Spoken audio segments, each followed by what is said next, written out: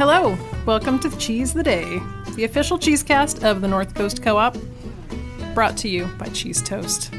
Oh, Cheese Toast. Yeah. My name is Veronica. I'm the cheese department head at the North Coast Co-op in Arcata. And I'm here with my fellow cheese nerd, Thomas. I'm the cheese department head in the Eureka location, and I love Cheese Toast too. Yeah, Cheese Toast.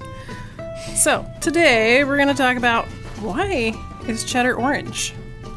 And I didn't really have a definitive answer for this, really, until I researched this a bit more. And it's kind of an interesting thing. I read an NPR article all about how 17th century fraud gave rise to bright orange cheese. Wouldn't you know? This is shaping up to be a very Thomas episode. I love crazy history stories. Yeah. I love 17th century fraud. You sent me this article, and I read through it. It is a fantastic read. We will include it in our show notes for you guys as well. I highly recommend it. Yeah, I really didn't expect to find such a great article. Yeah, pretty there's quickly. quite a bit there. There is. And, yeah. And just to be clear, we're talking about the bright orange cheddars. Yeah. Of the cheeses you see out there in the case that are like, okay, that's dairy colored, and then there's that one of these is not like the other. Yeah. And it's Bright funny. Orange. When Pumpkin orange. Before I learned so much about cheese years ago, you know, you'd buy cheese puffs or something and it would say sharp white cheddar flavor, and I'd be like, oh, and somehow it seemed like whiteness of cheese was an indicator of it being more sharp, but then I would see like sharp cheddar that was orange, and I'd be like, well, why is it orange? And then you assume that the cheese is colored with, I don't know, red number 5 and yellow number 6 and something like that. I definitely had the same impression growing up that like, oh, this is like commodity everyday cheddars that mom buys from the store. You know, like the mild cheddar that I have in my sandwich every day, that cheddar's orange, but good cheddar, fancy cheddar, is white. The aged stuff from Wisconsin, that stuff is just pale milk colored. Right. Yeah. Which, and it's always sharper. The history kind of flip-flops that a bit, because way back when they were making cheese before they were coloring it with anything, the cheese would kind of naturally become colored because of the fat on the cows in the milk, the grasses they were eating, and that would in turn color the cream that was in the cheese that was being made. Back in the days of micro farming and little tiny dairies, that variability in the production of your cow's milk might be different colors at different times of year, different times of day, depending on the milking, all of those things. And all of those colors ended up in the final product back before mass production and standardizing and wanting that perfect row in the grocery store that all looks the same. Yeah. Well, apparently in the 17th century, in England, lots of cheese had a natural yellowish-orange pigment, because the cheese came from milk of certain breeds of cows, such as Jersey and Guernsey cows. Their milk tends to be richer in color from beta-carotene in the grass they eat. Beta-carotene, that's something I recognize. So then it became a sign of a high-quality product was to have the cheese that was made from the milk be kind of a pale yellow, light orange color. That's interesting. When I read that, it reminded me of the Kerrygold creameries and them advertising themselves currently grass-fed, and a lot of their dairy products have that yellowish hue to them. Dubliner. Lots of people are familiar with Dubliner, and it is their butter as well. Yeah, has that sort of golden hue as the mark of quality. These cows, the milk is full of beta-carotene from those rich grasses they've been fed on. Yeah, and even the Organic Valley has their little grass-fed line, and those white cheddars are kind of yellow, light. I don't know if you could say light orange, but like a creamy yellow. They're color. Definitely more yellow than like the raw milk sharp or something that we have in the case. So many English cheesemakers, realizing that they could make more money if they skimmed the cream off the milk and then sold the cream, or then made butter from the cream and sold that also. And so then their cheese they made was lacking in that rich color, and they needed a way to like fake it and make it look like it was still that high quality product. Yeah. And they weren't skimming the fat off. That high quality product, because at the time there must have been cheeses that people were making with skim milk that had the fat removed, but they would all be much paler in color because the beta carotene in the milk is all in the fat and in the cream. That's what I'm hearing. Yeah. And so they started adding color from things like saffron or marigold, carrot juice, and later they started adding annatto, which is from the seeds of a tropical plant. So whenever you're looking at cheese labels and you're reading the ingredients and it lists annatto as an ingredient, it's totally natural. It's not trademark natural flavors or anything like that. And you can actually find annatto in our bulk section. In the Arcata store, they have it. I just checked downstairs in the Eureka bulk department. We don't have it. We used to carry it, but there wasn't as much demand for it. Yeah. It's used in a few recipes as a flavor ingredient, I gather. Yeah. And I guess it's used a lot in Indian food. Okay. Yeah.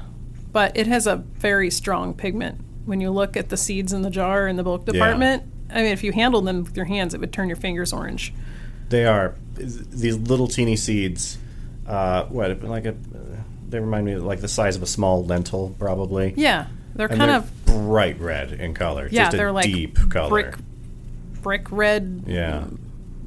Yeah, they're like ochre, red ochre color.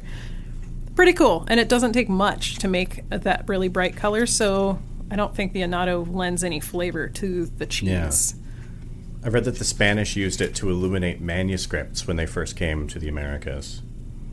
Really? Yeah, you can make paint out of it, apparently. Oh, well, yeah. And inks, dyes, everything. Yes. You can also eat it. Yeah. The devious cheesemakers of the 17th century used these colorings to pass their products off as the full-fat, naturally yellowish orange cheese the Londoners had come to expect. So then, of course, this tradition, cheesemakers moving over to the United States, took that tradition of coloring it with them, and now it's just so normalized we expect it. But now it's kind of taken this other turn where people think that orange cheese is dyed unnaturally. Yeah. It is kind of weird that we still dye it, but it's a little weird. And we still use annatto, which they started using in the 17th century. The 17th century, the early days of cheesemaking in the U.S. We're still using that same ingredient, which is interesting to me. I also think it's worth noting for the people at home that I don't think it started out when we started dyeing cheese back in the day, or these early fraudulent cheesemakers started dyeing cheese. I don't think they started going with that vibrant orange color. They were probably shooting for a more natural color, right? Adding little bits of it, and then it just increased over time. And then after the jig was up and their fraud had been discovered, then they started going for those brighter, more vibrant colors. Which, I mean, I guess psychologists have said for a long time that warm colors attract people to products. Apparently, reds, oranges. Orange is supposed to inspire hunger in people. Oh. I think that's psychologically proven. I love that phrasing, inspire hunger. I feel inspired to eat lunch. Yeah. Yeah. So, isn't that a cool thing? That is a cool thing. And I think we have an important duty in bringing this to the attention of our customers. I've heard from a lot of our customers that they don't want cheese that has additives in it. And that dye, yes, it's an additive, but it is an additive that is a foodstuff that you might find called for in another recipe. Yeah. You probably had it in the Indian food you picked up and take out.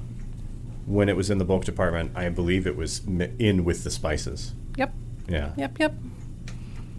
And that, it's nice to know that our cheese is colored with a more natural product. It's also nice to note that product, first of all, if you're into making cheese yourself and you're picking up cheese making supplies at the Arcata Co-op, you can also get an annatto at the Co-op. You could make your own orange cheddar. You can pretend to be a 17th century cheese fraudster. That makes cheese making more exciting. Yes. Yes, you could even aim for not using so much and trying to replicate that buttery yellow color of the full fat grass-fed milk cheese. Nice. Okay. You could. Why don't we take a quick break, and afterwards we'll dig a little deeper into sort of how the history of annatto developed over time and became tradition. But first, a quick break for a word from our sponsors, the North Coast Co-op. Cheese the Day is the official cheese cast of the North Coast Co-op, your local member-owned and organic certified grocery store, where everyone is welcome. Now back to the Cheese Nerds. Welcome back. We are going to continue our discussion on colored cheeses. Excellent. Annatto. It's not bad. No, it's like okay. It's fine. It's not weird red like number 5 and yellow number 6.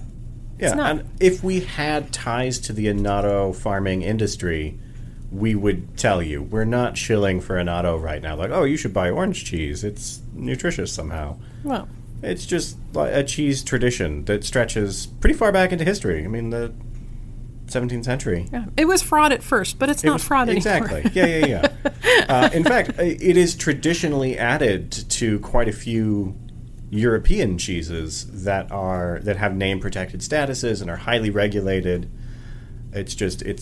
They've been doing it for so many hundreds of years now that it's just traditional, so that we keep on doing it. Yeah. Yeah. The cheese that comes to mind first is Mimolette, which is a French cheese, a nice dry. It's basically a French knockoff of Edam. Don't tell any French people that.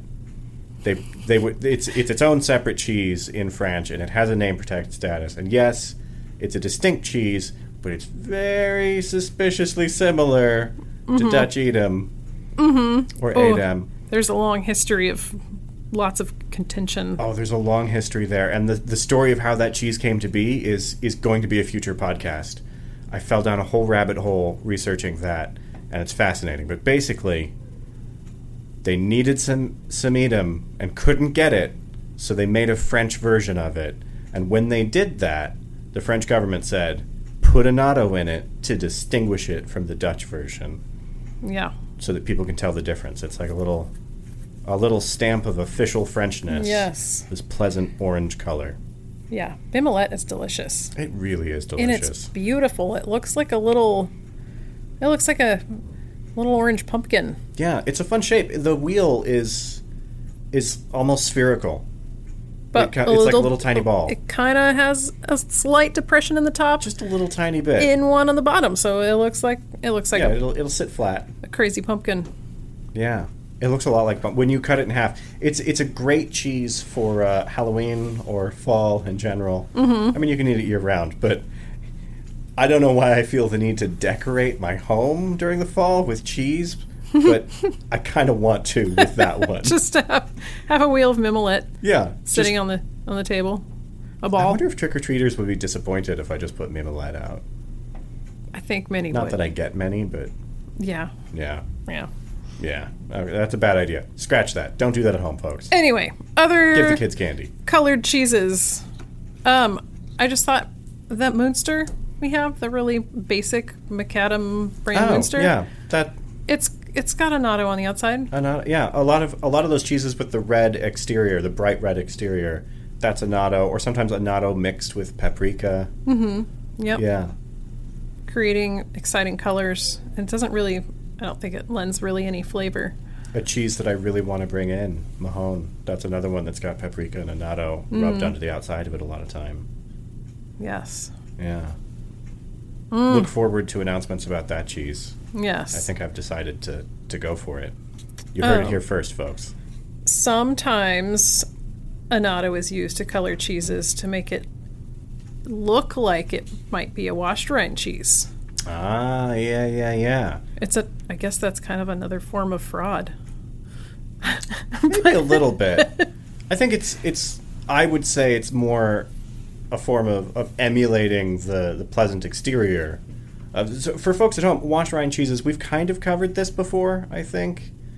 But just a quick recap: washed rind cheeses have been washed with a brine solution, like a brine, alcohol. Sometimes alcohol, and that encourages the growth of particular bacteria. Organisms. Yeah, bacteria. I believe it's called a yeast-like bacteria, B. linens or B. linens. I've read before, which I always. When I see the abbreviated B, I always think bed linens, and that it's not that, but that's how I remember it. Linens. It's B. linens. Let's see. And it's got that tacky, sticky, brick red to orange exterior. Yeah. On a washed rind cheese. But the interior, the paste on a washed rind cheese is usually not that same color. It's just a growth on the outside to create the right aging environment. Yeah. Yeah, we don't really need to dive in. Brevibacterium. Brevibacterium, that's right. That's why it's B. linens. That's why it's Brevibacterium linens.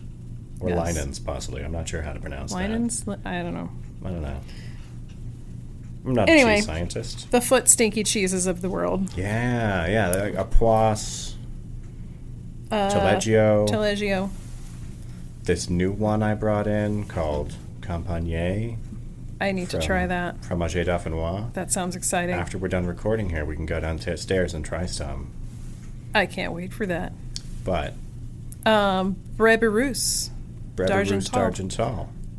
Looks like it might be a washed rind cheese. It's got that brick red exterior, but then it's got a little bloominess on it. Yeah, which some washed rind cheese, like Taleggio, I think of, it's got that orange exterior, but it's also got other molds growing on it. Yeah, especially if it's been sitting around for a little bit until I get to cut it. And then it's really exciting looking, but it is delicious. Sometimes it looks like an old, dirty construction brick. It does. On the outside.